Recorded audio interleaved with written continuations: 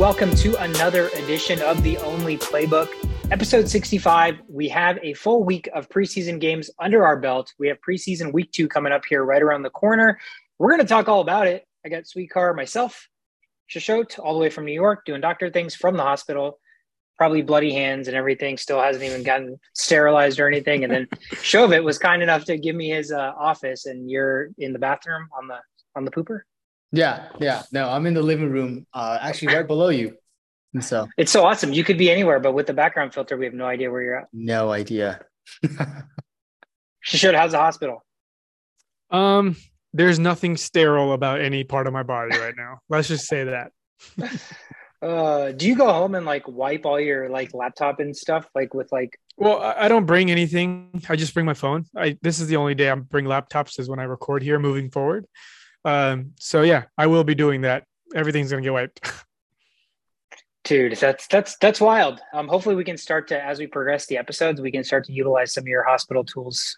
I'll take you guys around, meet the cafeteria lady. Let's see what she thinks about Josh Allen versus Patrick Mahomes for MVP candidate.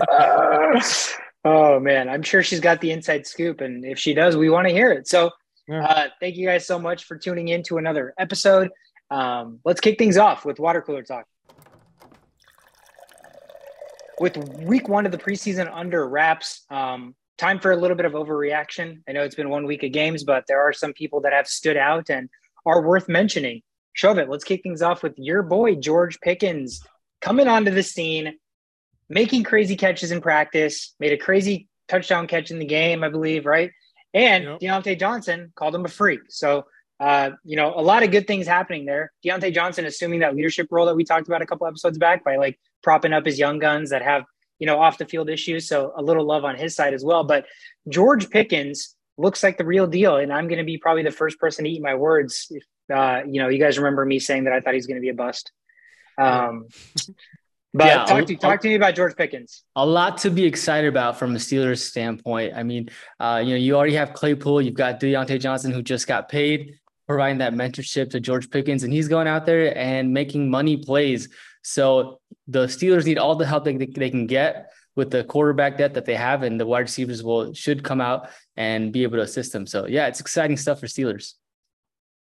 Yeah, I was reading a little bit more up on the Steelers wide receiver core, and I know Pickens is getting a lot of love, but flying under the radar and also doing a lot of great things. Calvin Austin, another rookie that they drafted in the 4th round. So this could be the Steelers are just becoming like the wide receiver school, like the wide receiver university. Where they've been the wide receiver school for decades. Yeah, no, absolutely. And it just never stops. Just when you think okay, the chapter's closed here, we have Deontay as our number 1 receiver and everybody else is kind of whatever. All of a sudden they draft 2 guys who seem like they can be immediate day 1 starting impact players. So Claypool might slowly just, fall off the depth chart and be, making TikToks full time. So it'll be interesting to see what his future holds. But again, the receiving core has got to make things easier for the quarterback room, which has a lot of uncertainty. So big things for George Pickens. I know, again, it's preseason week 1, but there are things that kind of just jump off the page in terms of, athleticism, playmaking ability and all that. And Pickens seems to have all that. His 1 touchdown pass reminded me a lot of Randy Moss, back of the end zone, over the shoulder, barely tip-tapping his 2-2s. Nope. It reminds me of Moss when he caught that touchdown against the Cowboys, where he literally had no space and he had to So, I mean, that's impressive. That stuff jumps off the page. So George Pickens, I'm sure, will be a name that we talk a lot more about as this season progresses, but coming out with the bang, as we like to call it. Hold on. There's another reason why George Pickens is the real deal. There's just this edge some receivers have, DK Metcalf gets talked shit on. He's a little sensitive, whatever, that's fine. You can be as sensitive as you want, but when you're on the field, you have to be a different beast. And I see that in George Pickens, which I do not see in DK Metcalf. Yeah, he embraces he's got that X factor. Yeah, and so, a lot of people made fun of him for the fact that he looked goofy during his draft night. And he embraces that. He'll go out and he'll even make fun of it and do it again. And so, he doesn't shy away from the shit talking. But, on the field, he's a beast, like you said. Confidence seems sky high. And with any sport, confidence is something that you need to succeed. So good for him. Let's see if he can keep the trend going and stay out of trouble. Another Steelers talk here. Rookie quarterbacks this week had, some pretty up and down play, but a lot of encouraging things I saw.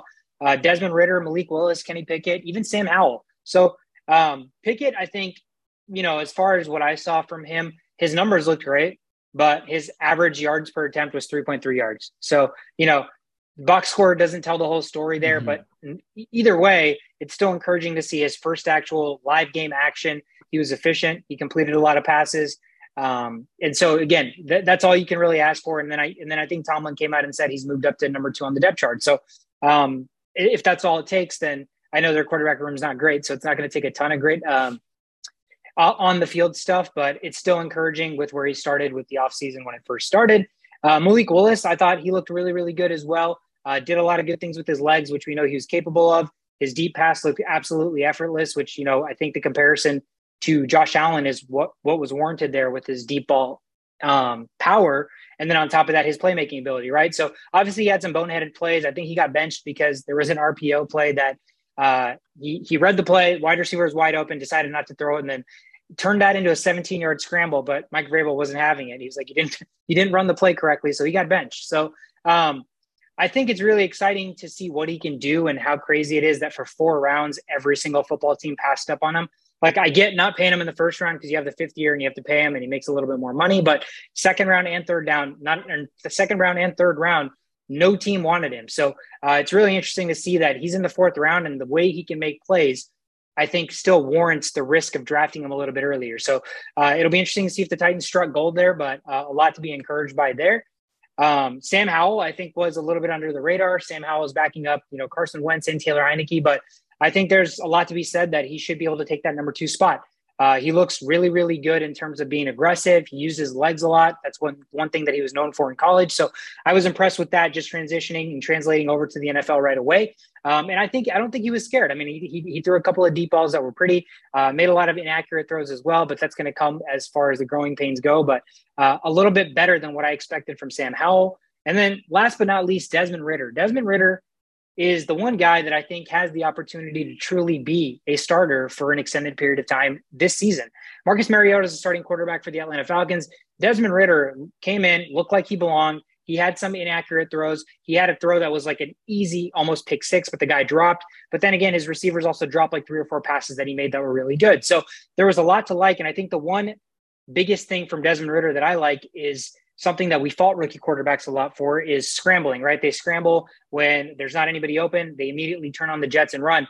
Desmond Ridder, although he's athletic and quick enough, he didn't do a lot of that in college. And so for him to do that right away, his first preseason game, that's an added element that if he can add to his game and actually utilize that and pick his spots, he can be really dangerous. And I think if he can do that, he can basically do everything Marcus Mariota can do, and then some. So, I mean, he's a rookie quarterback. He has more promise. He has more upside. So if he can do everything that Marcus Mariota can do, and then he can be a little bit better and have some more upside, there's really no reason a Falcons team that's not, looking to compete this year shouldn't just throw Ridder in there and let him learn on the fly. So I thought it was a pretty impressive week for a rookie quarterback, especially given how weak this quarterback class was and all the crap that they talked about heading into preseason. But do you guys have any thoughts on any of these quarterbacks? Something you like, disliked?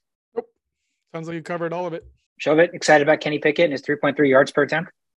Yeah, as I was watching that, I was like, he's just going out there to be comfortable. He's not really outshining any of the other quarterbacks, but he got a touchdown and on his drive. So you got to be excited that he's not making boneheaded mistakes. But there's still more games to be played to see if he's going to be really number 2 or not in the depth chart. Yeah, fair enough. Moving right along, another position battle that we talked about, the Houston Texans running back core. Marlon Mack was supposed to be the number 1 running back. They obviously had Rex Burkhead, who was the number 1 running back last year, but they did draft this guy, Dameon Pierce. And we talked about it. It seems like it's his job to lose, in the sense that he has a really good opportunity to win the starting running back position. He looked really, really impressive in his 5-6 carries.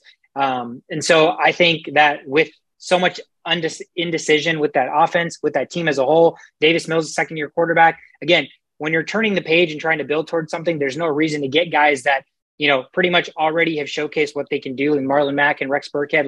What those guys are, right? So when you have a young quarterback, you have basically young wide receivers, you have an entire young team that you're trying to build and find an identity for. There's no reason, with what we've seen from Dameon Pierce in practice, training camp, and now the first preseason game, that he should not be the starter week 1. So that's going to be impressive for fantasy running backs. I think, I don't know exactly where he's going to be slated, but we know we like volume. Volume's the name of the game. So if this trend continues in the next couple of preseason games, there's really no reason to believe that Dameon Pierce cannot be the number one running back there. Another position battle, uncertainty in Green Bay about what receivers are going to catch passes from Aaron Rodgers. Is it going to be Allen Lazard? Is it finally his time to shine? Is Randall Cobb, do his legs work well enough to play a full 16, 17 games? Amari Rodgers was drafted a couple years ago, and he was kind of a no-show after being hurt. And we talked about Romeo Doubs. Sorry. It's not Doubs. It's not Dubs. It's actually Dobbs. It's spelled Doubs, but it's pronounced Dobbs. So Romeo Doubs, fourth round rookie wide receiver out of Nevada. He looks like the second coming of Devontae Adams. Keep in mind, this is overreaction, but there was a lot of things that he did really well that, fourth round receivers don't typically do. And we know a lot of what Aaron Rodgers and the Packers offense likes to do is timing. Back shoulder throws are all timing. It's all about where Rodgers puts the football and are you going to be there to catch it? So it seemed like a lot of that early chemistry and connection was there. We don't know what Christian Watson's going to look like. He hasn't gotten playing time yet, and he's supposed to be the more highly touted rookie. But Romeo Doubs has an opportunity to step in an uncertain receiving corps and make an impact from day one. And Aaron Rodgers probably likes his big frame. He likes his back shoulder playmaking ability. He did drop a really nice 50-yard touchdown pass in practice that was right in his hands. But again, he's a rookie. So I think at this point, Rodgers is going to get what he can take. So impressive to see there. Let's see if a trend continues. Again, it is only 1 week of preseason, but for a fourth round wide receiver, you have to like that. Yeah, they also have Sammy Watkins too. So this receiving core could actually end up being a little bit scarier than we thought in the beginning of the season. If the rookies pan out and then Sammy Watkins is out there, who's a veteran that's done it before. He'll play for 4 games. That's a stretch. Sammy Watkins? If he can stay healthy, sure, right? He can offer some upside, but that's literally what he can't do. He plays 4 games a season, and he actually plays well. He puts up 1 game where you're like, oh my God, Sammy Watkins, we pick him up in fantasy, and then he does nothing. It disappears or gets hurt. First game of the season. Yep. So I'm expecting 150 yards and 2 touchdowns from Sammy Watkins week 1. Overreaction, people pick him up. And then by week 3, Sammy Watkins didn't practice, hamstring, sidelined, and then he doesn't play for the rest of the season. So the revolving door of Sammy Watkins' career, hopefully we're wrong. Hopefully because there's so many receivers now that Watkins can be used sporadically and in opportunistic times, I guess. But it's the one position in all of football for a team that, again, they're the team that, it's kind of playoff Super Bowl aspirations or bust in Green Bay, that somebody's going to have to step up in the receiving corps, in the receiving room. And I think right now it's pretty much a toss up at who that's going to be. Everybody's kind of coming from different waves, but whoever that person's going to be, Aaron Rodgers is going to have to like you. So if Aaron Rodgers likes them, then Romeo Doubs so far seems like the biggest threat there. Yeah, I mean, I just want to add, the most recent article I saw was that, Aaron Rodgers was praising Sammy Watkins and shitting on his rookie receivers. So, it's Aaron Rodgers. It's like Tom Brady and Julio Jones, Aaron Rodgers and Sammy Watkins. I think that could be a thing. I don't know about fantasy wise, but as far as a team and wide receiver depth, he brings something there. And Aaron Rodgers just met with all the young players earlier today, because yesterday he shat on them to all the reporters. So I think they kind of took that the wrong way, or they were upset or whatever. So he had a team meeting and he sat down all the receivers and told it to their face instead. So we don't know what he said, but I'm sure it's Aaron Rodgers, man. I'm not worried. You guys are wondering who the wide receiver is going to be from a fantasy perspective. That's important. But from an Aaron Rodgers perspective, it's not. It doesn't really matter who's out there. He's going to throw the ball and they're going to catch it.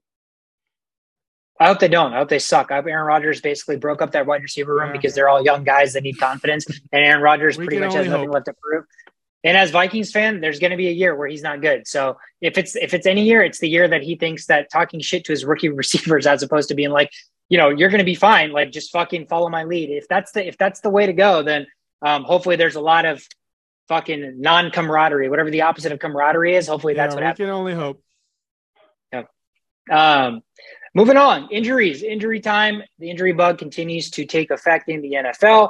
Zach Wilson, albeit better news. Everybody thought it was a torn ACL. He does have a bone bruise and a torn meniscus. 2 to 4 weeks initially was the diagnosis, but that was when it was just a bone bruise. I think with the torn meniscus, he had surgery yesterday, I believe. So I don't believe he's going to be ready for week 1, but it is encouraging that he's not missing the entire season. Shoshone, as somebody who tore his meniscus.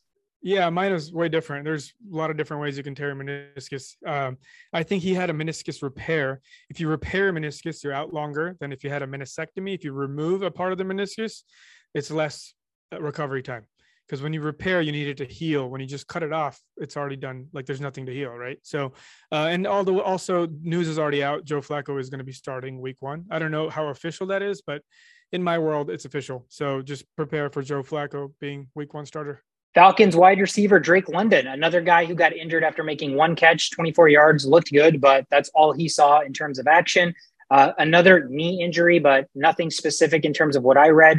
Arthur Smith did say he's supposed to be ready for week 1. In fact, he went out on a limb and said everybody that's on the injury report is going to be ready for week 1. So I don't know if that's just smoke and mirrors or he's just really that confident in his in the doctors, in the team doctors or whatever. But again, it was encouraging to see Drake London. He looked faster than his speed would indicate. He's a guy that didn't run the 40, and everybody was saying he's going to be like a 4.6 guy, but on the field, he looked faster. So I know it was only 1 play, but nonetheless, maybe that's all you need in preseason.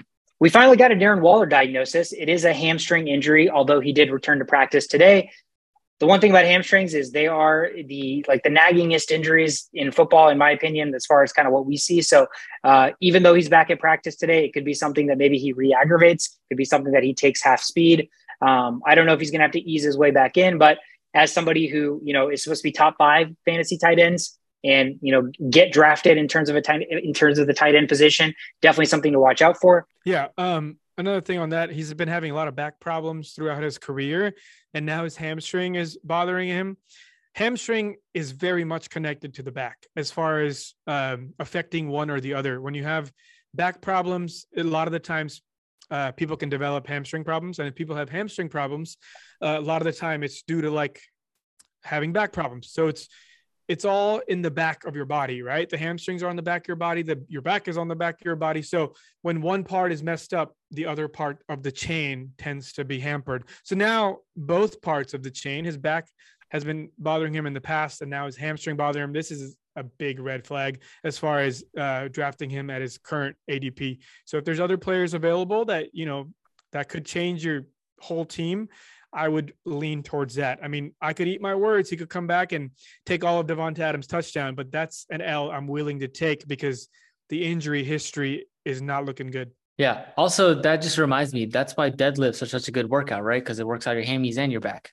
Yeah. Great super power workout. Yeah. Or on the flip side, if you want to do glass half empty, that's a great way to just injure both things at once. So, Another player suffering from a hamstring injury, 49ers running back Elijah Mitchell. No practice for him. Kyle Shanahan said he's not going to play any preseason snaps, but again, expected to be ready for week 1. And I mean, that to me already is a red flag.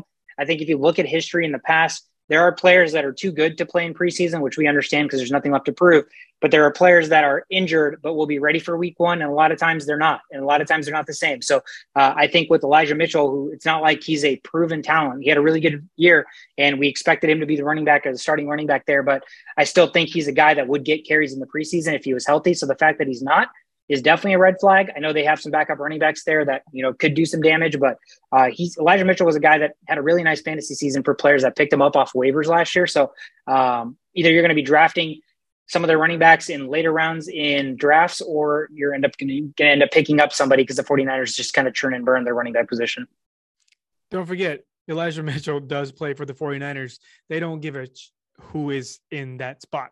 They'll just use running backs. Kyle Shanahan just likes to rotate running backs. That's his thing.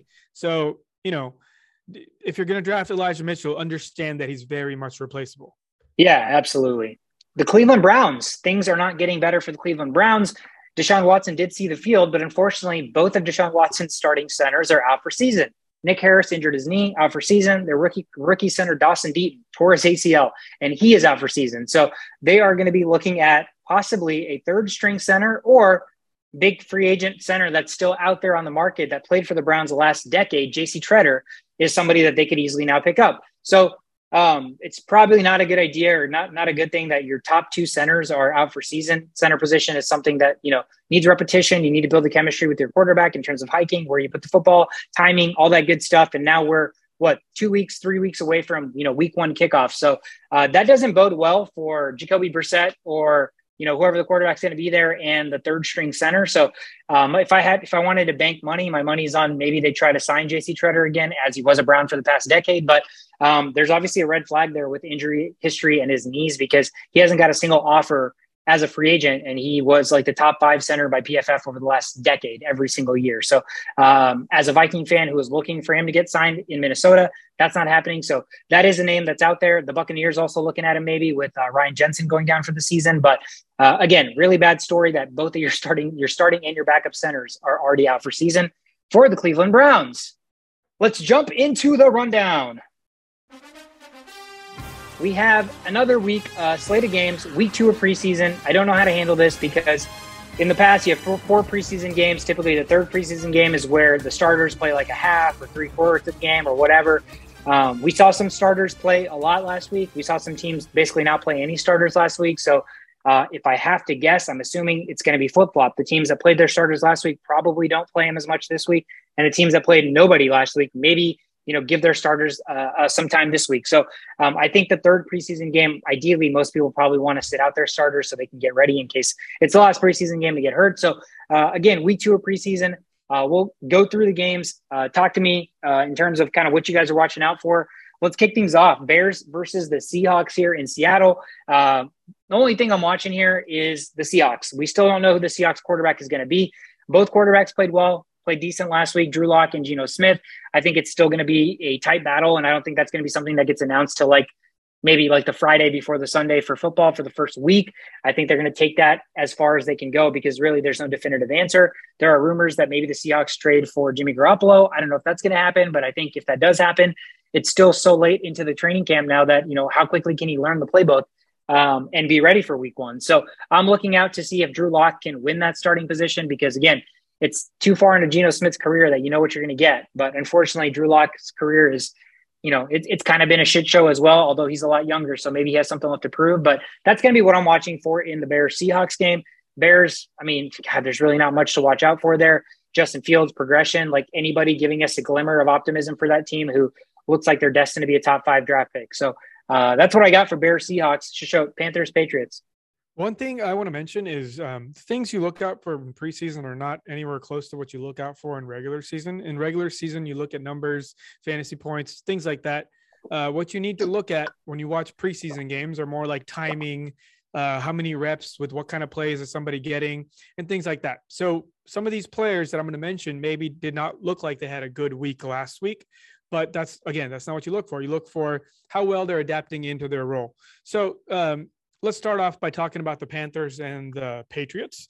There was a brawl. They practiced earlier this week, and there was a brawl between the Panthers and the Patriots. And I think CMC was kind of involved in a little bit of that brawl. He wasn't the one throwing punches, but he got kind of wrapped up into it. Hopefully his knee is fine.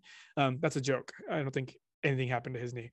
But anyways, they got to play game now after that brawl. So look for future brawls. Unless you're on the Patriots side, then I assume Bill Belichick has already had a long talk with you. So over under on the brawls, probably just that one is all that's going to happen. But anyways, for what to look out for this game, Damian Harris and Stevenson, everybody likes to throw out, oh, who's got the new James White role? This whole James White role thing is going to be like it's going to be a thing for a while because he's James White. Not many people do what James White did. And it looks like Stevenson is taking that end. So if it's a PPR situation, Stevenson's looking like he's going to be getting more carries. And we're going to see how that plays out in this game. See if they run some plays that give us some hope that that is what's going to happen.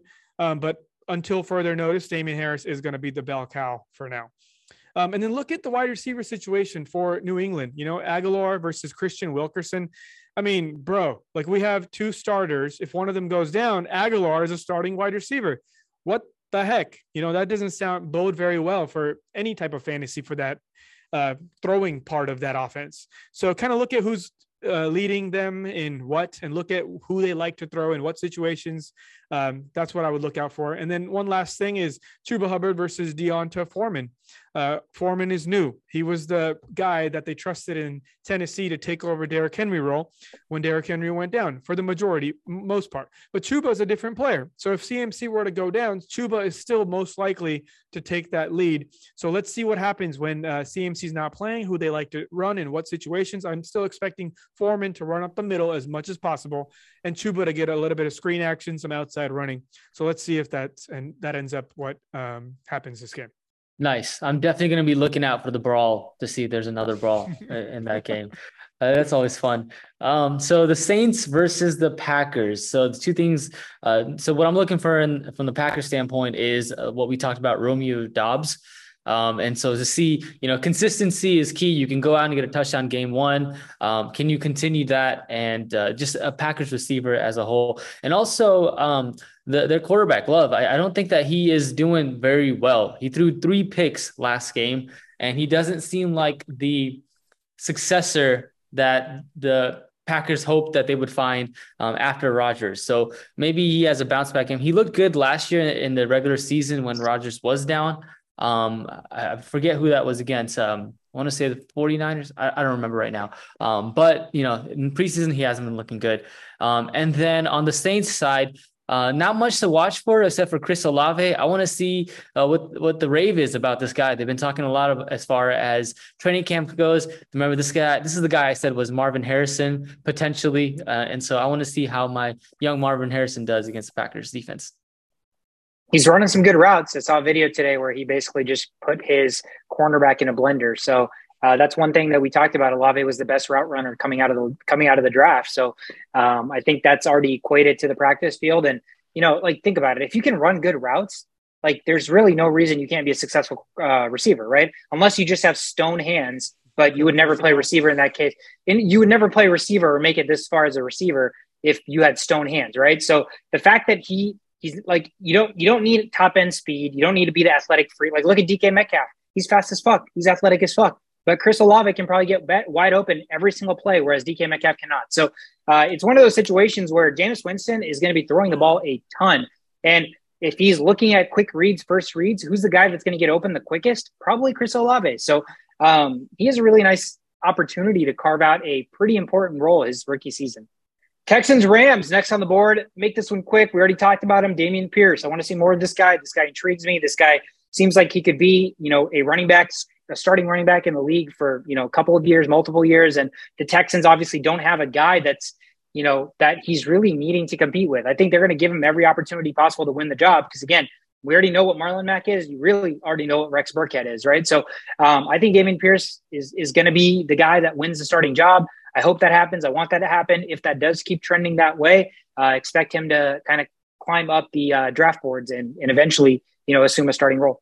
The hype is insanely high right now. It's like one of the highest hyped running backs I have seen in a very long time.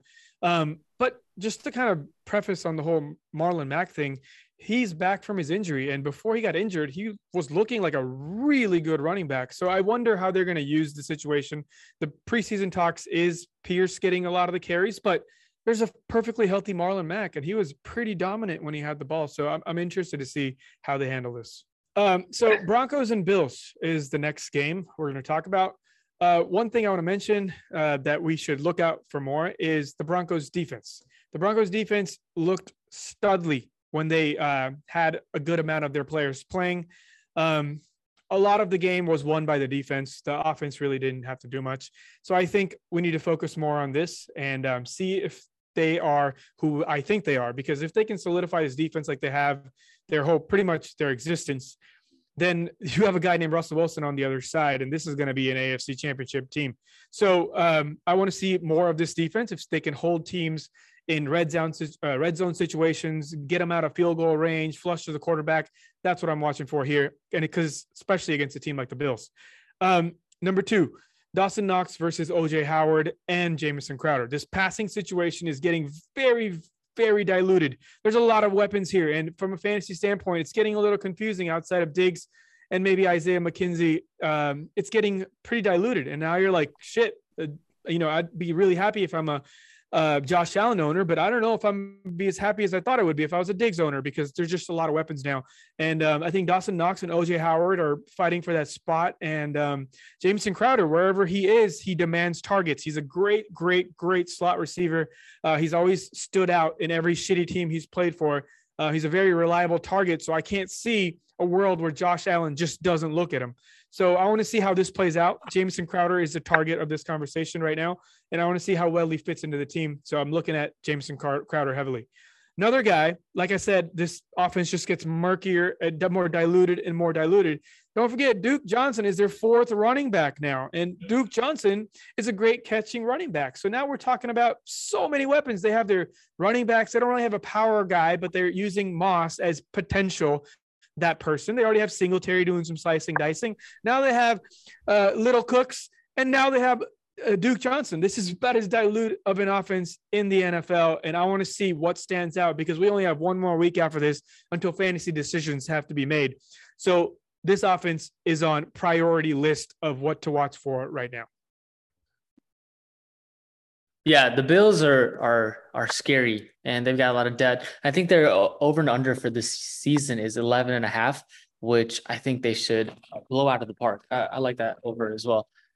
So moving on to Lions versus Colts. So last week when I was watching the Lions game, I was really impressed with Jared Goff, D Swift, and even Jamal Williams out there. Their starters were playing for at least a quarter. So I'm excited to see that offense a little bit more kind of develop. If they start, I don't know if the starters are going to play, but one person that should be on the field for the Lions on the defensive side is Aiden Hutchinson, who did have a tackle for a loss last game. So he looked decent, good enough for a second round pick in the draft last year. So going to be watching more of that from the Lions standpoint. And on the Colts, there's no Jonathan Taylor. What do you watch for? Well, there's another rookie to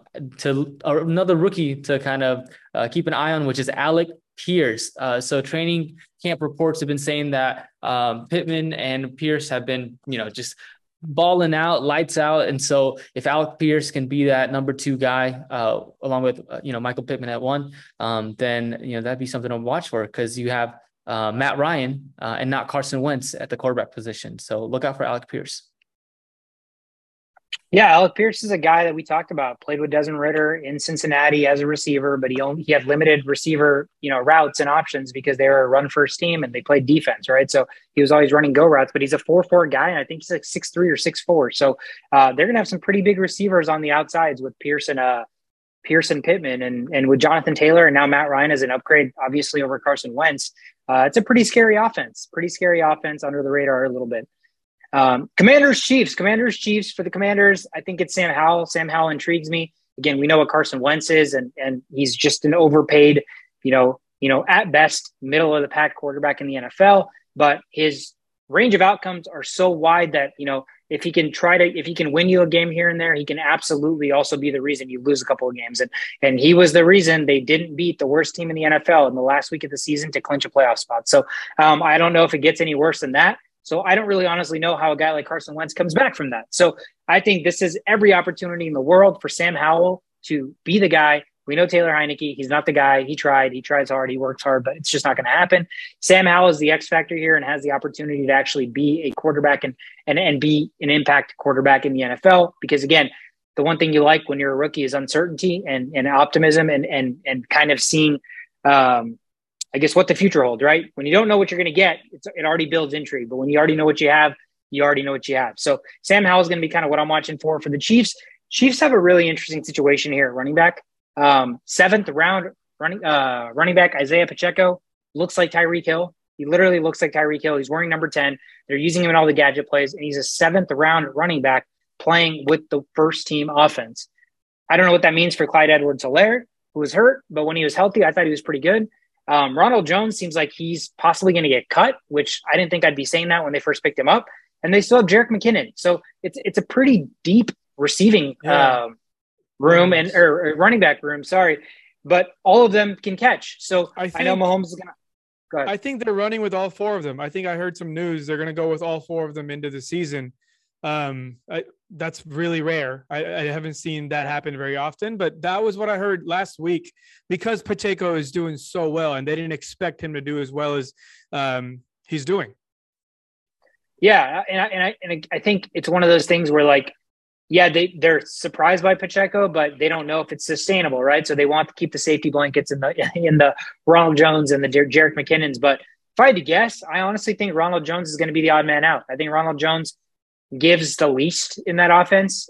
So I don't know. I don't know. If I had to guess, I think Ronald Jones gets cut, but 4 running backs would be pretty deep. I mean, it means that out of their 53-man roster, they're going to have to like have a shortage in a different position. And again, do you really need 4 running backs? I don't know, but he is building some intrigue. But I don't know if you've seen any highlights of Pacheco. The guy literally moves like Tyreek Hill. Oh, yeah. So it's kind of nuts. It's kind of nuts. That's going to be kind of what I'm watching for from the Commanders Chiefs. Shishot. Okay. So Bucks Titans. We're not going to get to see all the players on the Bucks we want to see, but some of the players that we need to keep a lookout for is the running back situation. I'm also very running back heavy in this conversation because my focus is fantasy football now. And last week I talked a lot about offensive linemen and defensive linemen, but things are kind of changing and we're getting a lot of updates on the running back situation, and that's the most important situation in football. So that's what I'm going to focus on. Keyshawn Vaughn and Rashad White. Rashad White could, if he had the number 1 running back job on this offense and there was no other people behind him, he could easily end up as running back 1 at the end of this year. This man is good. However, Keyshawn Vaughn has been there last year. He's skilled. He's got the offensive playbook down. He's going to get a lot of those Ronald Jones type carries for the Buccaneers. So we really got to dilute this down or, clear this up. And I think this game right here, we'll get to see which one kind of has a leg up at this moment, because Rashad White, if given the opportunity, he's on a lot of people's dynasty radar already. And I think if given the opportunity, he can take this, and this won't be a conversation. We're going to be talking in week 3, like, you guys heard about this Rashad White guy? Because he's that good. So just keep an eye out for him. And with all the receivers hurt on this team, all 3 of their top, Julio Jones is perpetually hurt. I don't know what he's doing right now, but with Evans and what's his name? And Godwin both hurt, they're not going to see the field for a while. And Tyler Johnson and Scotty Miller have the responsibility of potentially being wide receiver 1, which means they need to figure this shit out now. And I think with a guy like Cyril Grayson, I don't know if you guys have seen some of his highlights. He's pretty freaking good as well. So I think this game will tell us who the number 3 wide receiver going into the season will be. And I think it's a battle between those 3. And I think Scotty Miller's not going to take that role. He's got his role solidified. So Tyler Johnson and Cyril Grayson, we're going to have to see which one of these guys takes the wide receiver 3 role, because I'm using Julio Jones as like a Swiss Army guy. I'm not putting him as number 2, number 3. He's just going to float around and do what he has to do in certain situations.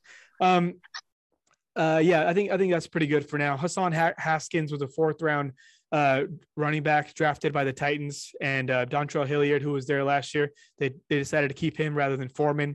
So Hassan Haskins, let's see what he's got. He's a 4th round running back, and we haven't really got to see much of him. So I want to see what he can do against this Buccaneers defense.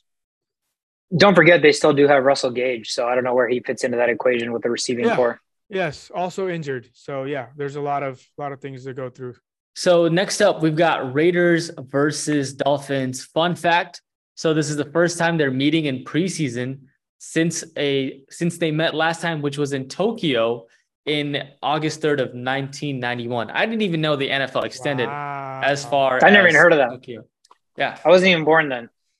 No, same. Yeah, it's 3 months before I was born. So it's kind of cool to know that. Wow. Yeah, look at that. It's actually it's August 3rd of 1991. So I was literally born December 3rd of 1991. So that's wild. It's crazy. I can't imagine what that was like watching a game in Tokyo. Probably not good, because have we seen a game in Tokyo since? No. What is this? Like 4 fans. Yeah, I bet nobody showed up. They're like, what is this bullshit? Yeah, they're like, if we want to watch offensive linemen, defensive linemen fight, we'll just watch sumo wrestling, right? Yeah. Sumo wrestlers would pancake the shit out of them, probably. Yeah. It was a fun, interesting thing I found out. But on the Raiders side, I really liked how Josh Jacobs was utilized last game, how the running game kind of evolved. So I just want to see more of that, see if they can if they're going to go down that directions. They do have Devontae Adams, they have Hunter Renfrow, but I think that this may be a balanced team, and they're sort of the schematics of the preseason, how they will. What kind of plays they will call. That's what I'm looking at, specifically on the running game. And also, backup to Derek Carr is up for grabs. You have Jarrett Stidham or Nick Mullins for the number 2 job. Not probably any fantasy, it doesn't matter for fantasy, but just if you're a Raiders fan, you're curious to who's going to be number 2, Garrett Stidham versus Nick Mullins, I'll be looking out for that. And then on the other side, Dolphins. So there's this big running back battle that's going on. You've got Myles Gaskins, you've got Sony Michel, you've got Chase Edmonds, you have Raheem Mostert. So those are all guys that have been in the field and started games. It's probably, my guess is Myles Gaskin, but we've seen all that we can from Myles Gaskin as well. So, we'll see. We'll see who the leading running back is, and we'll find out, we'll find out at the end of the preseason who starts for this team. I have a hunch. Go ahead. Raheem Mostert is probably going to take that role, and then the other ones are going to be used as like gadget players, which they literally are. Sony Michel, not so much. He's more of a pound it guy, but I think he's going to take a back seat. This is all speculation, right? But, having the coach who just saw Raheem Mostert play and he knows his ins and outs, I assume he's going to start him. And he's also the fastest running back in Madden, if I'm correct. 95 speed. It's probably he was the fastest last time I checked, unless something has happened since then. But that bodes well for this running offense. I like to go outside. And I think Sony Michel is going to ground and pound, and then Edmonds and Gaskin, they're really good at what they do, which is small people stuff. What do you think? Yeah, if I have to guess, Mostert gets first and second down, and Edmonds gets a third, and everybody else is just kind of there and used sporadically. I think Edmonds was so productive last year for fantasy and for the Cardinals. Even though James Conner had such a great year with the rushing touchdowns, Edmonds caught a lot of passes, and Gaskin was there last year. Gaskin was there for like a whole couple of seasons. Not used. They used Salvin Ahmed. So when you get outused by Salvin Ahmed, I just don't really have a lot of hope for you. And Sony Michel's the guy, right? Like Sony Michel's the kind of guy that, like, if your starting running back goes down and Michel's coming out, you're pretty happy. You're like, oh, this is our backup. Like, we're pretty good about this. But he's not flashy. He's not going to do anything to wow you. Like you said, Mostert's speed makes him a first and second down guy, and I think Edmonds' catching ability makes him a third down guy. And fun fact, Sony Michel, Todd Gurley, and Nick Chubb were on the same team, same Georgia team. And Sony Michel got a lot of those carries. So maybe he still got in him. I don't know. He was probably an early bloomer, whereas the other guys were late bloomers. Yeah. He's probably still got some goal line touches. Other guys are just blooming 24/7. Yeah. That takes us to the 49ers Vikings. They have a joint practice this week, and they are going to play football. I am looking out for one thing on the Vikings side. I think we talked a little bit about this, but it's going to be important to establish a backup quarterback. And obviously not for fantasy purposes, but Kirk Cousins already got COVID like a week ago. He's back in practice. COVID's still COVID. So when you got COVID, you can't play.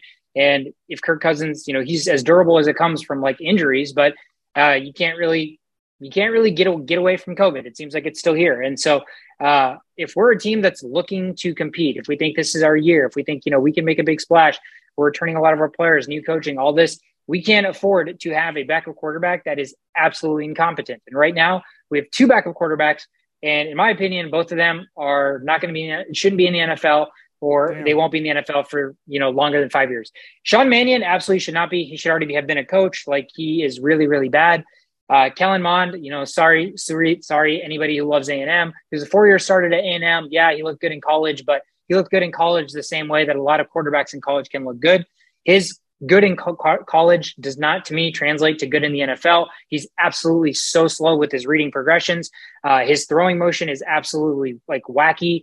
The only thing that I think he can do well is he's got a good enough like strong arm and he's athletic, but I just don't think he's sustainable for a quarterback. And if Kirk Cousins was hurt or gets COVID, I have literally zero hope that we would win a football game with Kellen Mond or Sean Mannion. So I'm looking to see if one of those guys can prove me wrong. If there's going to be a guy that proves me wrong, it's Kellen Mond. If not, are the Vikings going to have to pick up a backup quarterback before the beginning of the season because they really think this is the year? So you need to prepare for all outcomes. And again, with COVID, even if Kirk misses 1 or 2 games, if he misses the last game of the season, which the Vikings seem to always play the last game of the season to mean something, whether it's to make the playoffs or to not, we're going to need a quarterback that's competent. I'm not going to have another Joe Webb backup quarterback season. I'm not going to have another Sean Mannion playing backup. Like, I'm not going to cannot have quarterbacks that are backups that get thrown in that literally don't deserve to be in the NFL. So meanwhile, while Aaron Rodgers is out here talking shit about his wide receivers, our guy, Kirk Cousins, is out here getting his antibodies up right now when it doesn't matter. So when he potentially does get exposed to COVID during the season, he'll only be out for like a day or two. So I see what you're doing, bro. Playing checkers is not your thing. Big brain moves. Get more plexiglass, Kirk. Just get more plexiglass. Cures all. Yeah, I don't know about that part. Talk to us, Shisho. Okay, Steelers, Jaguars. Okay. I love to watch young quarterbacks that just came out of college and we have high hopes for. Pickett falls under that category. However, they played him in the second half last week, which doesn't really give him much to work with. You're working with backups, right? You're working with third stringers. That proves nothing. Like he could have gotten 5 touchdowns, would have meant nothing. He could have thrown 5 picks, would have been really bad. So he didn't really have much to going for him. So I want to see him in the first half of the game. I want to see more more plays when they matter. And take deeper shots. Like you said, Sweetheart, like what, 3.7? What was the average depth of target? 3.3. 3.3. That's insane. Like you have a young quarterback who you want to see what he can do. You don't make him throw checkdowns unless he wanted to throw those checkdowns. So 2 things for him. We need earlier gameplay to evaluate better, and we need deeper throws to evaluate deep accuracy. Because as a Steeler, as a person who's watched a lot of Steeler wide receivers develop over time, they're big on these deep throws. Outside of this whole DJ thing, before that, there was no small ball. It was all deep bombs and big plays, and we're not going to get to see that if we see a 3.4 or 3.3 depth of target or whatever. So we need Pickett early in the game, and we need deep bombs early in the game. O-line still struggling for the Steelers. We need to see that get picked up because it's week 2 of preseason. Season's coming around. You got big people playing against you in the AFC. A lot of good defensive ends coming your way. O-line needs to step it up. I don't know what happened over the offseason, but that first game did not show much improvement. And then on the Jaguars side, Travis Etienne has officially taken the RB1 role as far as the depth chart on ESPN goes. So show me more. What are you going to do with that role? Not sure when we're going to get to see much of him, but I don't want to see these useless running backs that, potentially could come in if there's injuries running the special plays. Like, use these outside runs for people that matter. So that's one thing I got out of the first round of the Jaguars games. They're kind of revealing what they want to do, and they're doing it with the players that aren't supposed to be running those plays. So I want to see more of players that matter play. And another thing, the tight end situation. Dan Arnold did pretty freaking well covering for whoever was out. He was coming in and he was actually fantasy relevant for a couple of games last year. But he's third behind Ingram and Chris Manhertz. So Jaguars, figure out your tight end situation. You have 2 games to do this. Trust me when I say this, Ingram is not going to get a resurrection. He might get you 7 touchdowns, but there's going to be 8 drops, and they're going to be crucial. So I'm really hoping the Jaguars focus more on these other 2 tight ends, and we've kind of seen what Ingram's has to offer. What more can you learn besides catching ability, which, Sweetheart, like you said, you kind of have to know this shit before you come into the NFL, and he hasn't proven that. So let's try to not throw touchdowns to Ingram. Let's try to throw touchdowns to other players to see what they have. You know who Evan Ingram should be hanging out with? Like who, not to get him better, but somebody who's exactly like him. Evan Ingram's best friend, you know who it is? Eric Ebron. Eric Ebron and Evan Ingram should be best friends. Yeah, they should make a podcast. Yeah. They should, no hands. Look exactly. On no hands. That's going to be the intro. I'm going to DM them and be like, hey, guys, this is not a knock on you guys. This is actually a great podcast idea. You and Eric Ebron, look on no hands because you can't catch shit. So that was the first thing I was going to say. Second thing I was going to say is with these new like random players wearing random numbers, there's sometimes where a player wears a number and they look like either a lot bigger than they are or a lot smaller than they are. Yeah. Travis Etienne wearing the number 1, he looks tiny on the field. He's 5'10", but he's 215 pounds, right? So he's supposed to be like fucking strong and stocky. He looks so small. Every single time he got tackled, I was afraid he's going to get hurt. And that could have just been illusion because he wears the number 1 and it's all like slender looking. But dude, he looks small. So go back and see if you, or watch this week and see if like I'm just crazy thinking that, or if you actually noticed that. But he looks small. Even with like Dalvin Cook wearing the 33, like I always saw Dalvin Cook as an agile guy, not a power runner, but that kind of saved him a little bit. And now with the 4, I'm watching practice and I'm like, oh shit, is this Jerick McKinnon right now? Because he looks so small. Dude, it's so weird. It's so weird. It's illusion. That's awesome. I was already excited because, the Steelers are playing the Jaguars. Now I'm even more excited because I need to see Travis Etienne and see how he looks. All right. Next up, we've got Cowboys versus Chargers. So the Cowboys, man, they look like a complete mess. Last game, they had 17 penalties. Throughout the whole game. That's terrible. Preseason game, you got to step up. So I'm looking for them to, work on that, or else that's going to be a problem in during the regular season. And then also they have a big issue with not having depth in the wide receiver position. So you got CD Lamb, obviously you've got a tight end that's up and coming right now, but outside of that, you really don't. James Washington is hurt. Gallup is hurt. So which receiver is going to step up in absence of those guys is what I'm looking for, and see if I can find someone there to root for on the Cowboys side. Chargers, I don't even think they're playing any of their starters. I don't know what they're doing. They're just chilling until the regular season starts, and they're going to just kick it off. So not really much to look for on the Chargers side for me. Maybe their running back, Isaiah Spiller, I believe his name, like A&M guy. Yep. He had a lot of carries last game, so maybe they'll continue that. So that's outside of that. Yeah, there's really nothing to look forward to in that game. Something about the Chargers is so weird to me, right? They have such an appeal, right? Because of Justin Herbert. They have such an appeal because of Brandon Staley. Like Justin Herbert's like one of the top 3 in terms of odds to win MVP. Brandon Staley's like top 3 odds to win like Coach of the Year. PFF has Mike Williams, or Fantasy Footballers has Mike Williams as their like top 10 receiver. So there's a lot of like optimism surrounding a team that literally didn't even make the playoffs last year. So like, it's almost like it's, how you talked about Dameon Pierce getting so much hype. It's almost like every single part of the Chargers we talk about the Chargers like they're like literally they've been in like the playoffs for 5 years in a row. Like they're guaranteed to be in the playoffs, like probably going to win Super Bowl, and yet they have proved nothing. So it is kind of crazy, the perception of the LA Chargers, which I'm kind of on that hype, right? Like I'm like, oh my God, I can't wait to watch some Charger games because they're just so exciting, but they've actually not really proven anything. Yeah, this is the fun part about football for me. Like if you just, listen to what the people have to say and just kind of look at what happened last year and just go with that trend this year, it kind of takes the fun away, right? So like for me, I look at what changed and what the potential is for that team due to the change. So, you can call me crazy, but I have the Chargers going to the AFC Championship game against the Dolphins. So like those two teams, as bad as they were last year or the mistakes they made, I think the changes both of those teams made were the 2 biggest changes any team made in the whole NFL outside of the Jets. But Jets get a little pass for just being the Jets. So yeah, that's the appeal for me. That's why I love this sport, is like the potential of the shittiness to become something great. It's just like, it's so easy to latch onto that. And I think that's what happened, especially after the Chargers defense now has Joey Bosa and Khalil Mack, and in the backfield, they have JC Jackson and what's the safety's name? Oh my God. 33. Derwin James. Derwin James. Like this is these are like 90 overall players all over the field. So yeah, the appeal is definitely there. And it's like, it's the fun factor. If I would put money on it, I probably wouldn't. If I was a betting man, I probably wouldn't put money on the Chargers. But from a fan perspective, like I am just so intrigued to see what the heck this team's going to do.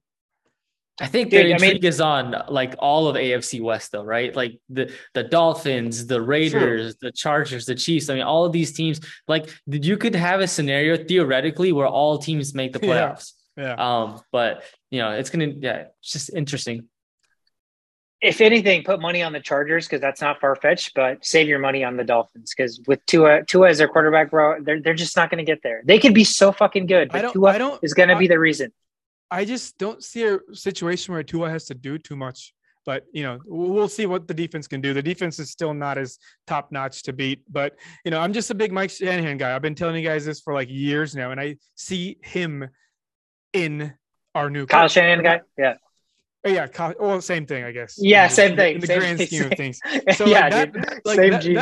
that offense is just like the way to play football. It is the only way to play football in my mind. So it's like really easy to just latch onto another Kyle Shanahan.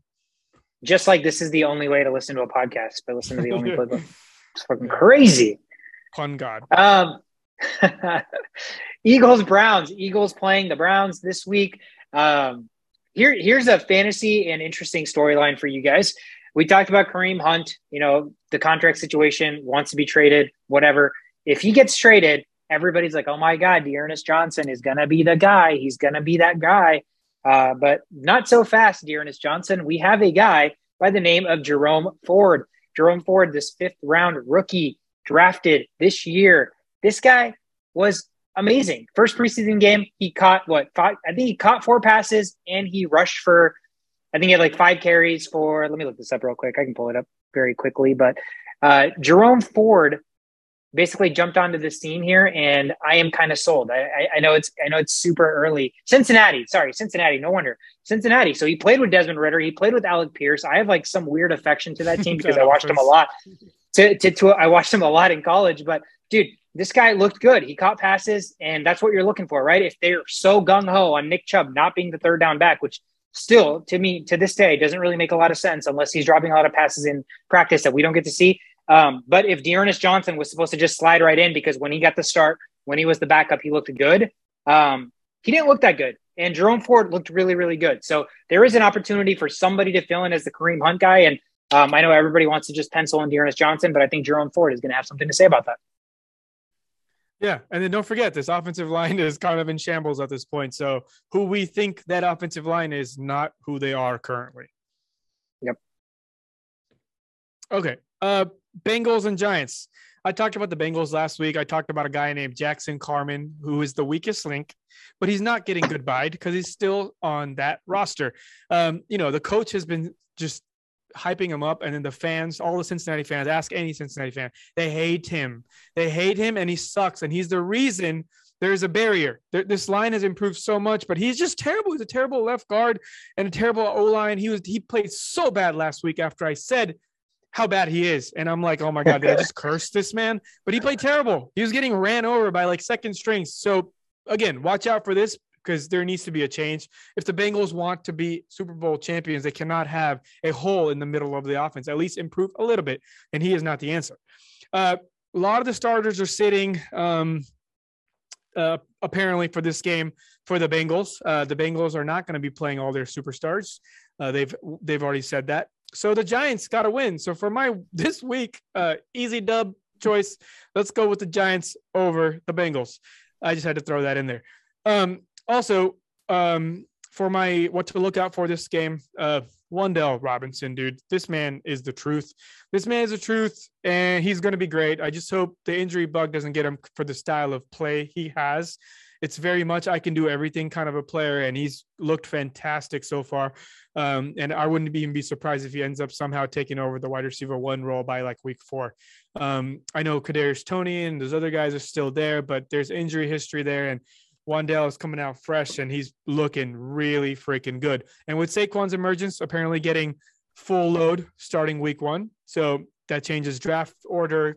Eckler goes down because of, Spiller, and now Saquon's climbing back up to where Saquon usually has been.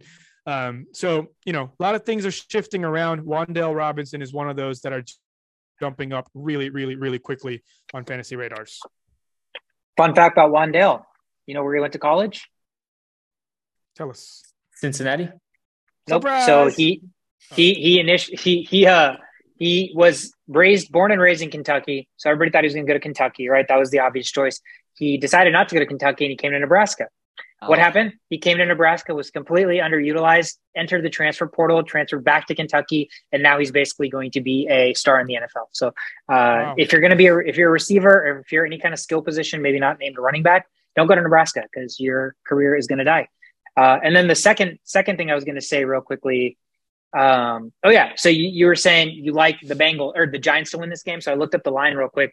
Giants are 5.5 point favorites. So money line is minus 250. They're pretty heavily favored. Would you take them minus 5.5?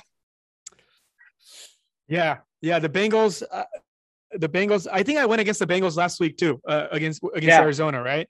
They're just so bad. Like they're so bad without their starters. They're not the same team, and they like to run the ball a lot. They don't throw the ball when it's not like Burrow time.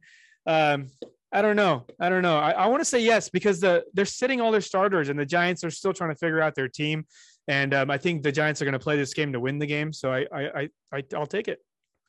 I like it. Nice.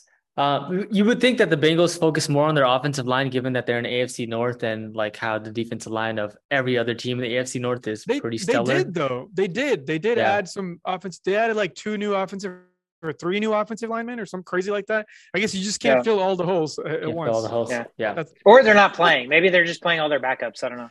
True. So the last game, actually, no, not last game. Next game we have on board is the Ravens versus the Cardinals. So the Ravens are actually on a streak right now, 21 games won in the preseason, which is a record, longest in the NFL. So I wonder if the Cardinals are going to come in and be like, no, we need to work hard to stop that preseason record. But on the Ravens side, I really liked Isaiah Likely last game. So I it's probably because I was watching the Ravens broadcast and they wouldn't stop talking about this guy.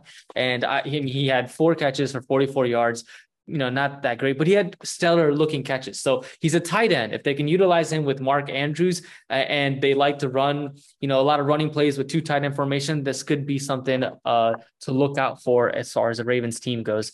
And then the other thing that I liked from the Ravens last game was the utilization of Mike Davis. So J.K. Dobbins is still hurt. So Mike Davis versus Gus Edwards, who's going to be that number 2 guy? Mike Davis looked good. And it's about consistency. Will he still be able to perform well next game? That's what I'm going to be looking out for.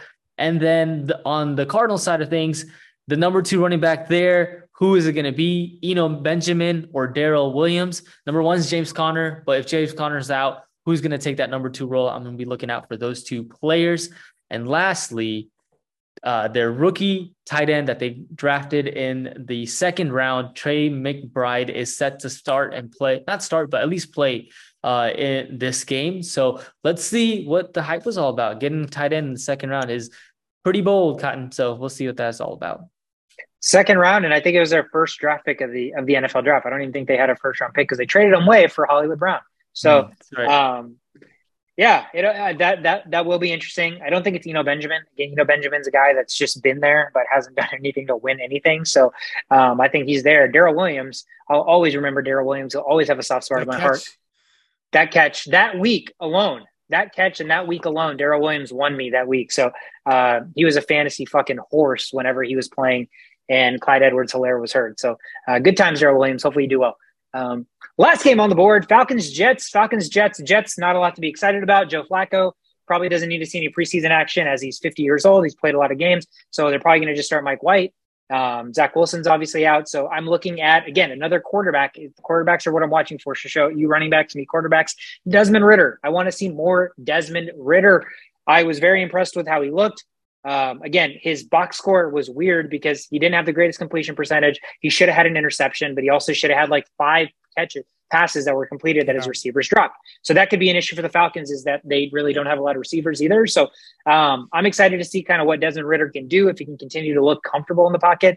That's hard to say. Like it's hard for a rookie quarterback to look comfortable. So I like that he looked comfortable, and I think that kind of shows his poise and his calm demeanor, which is what I really, really appreciated about him in Cincinnati.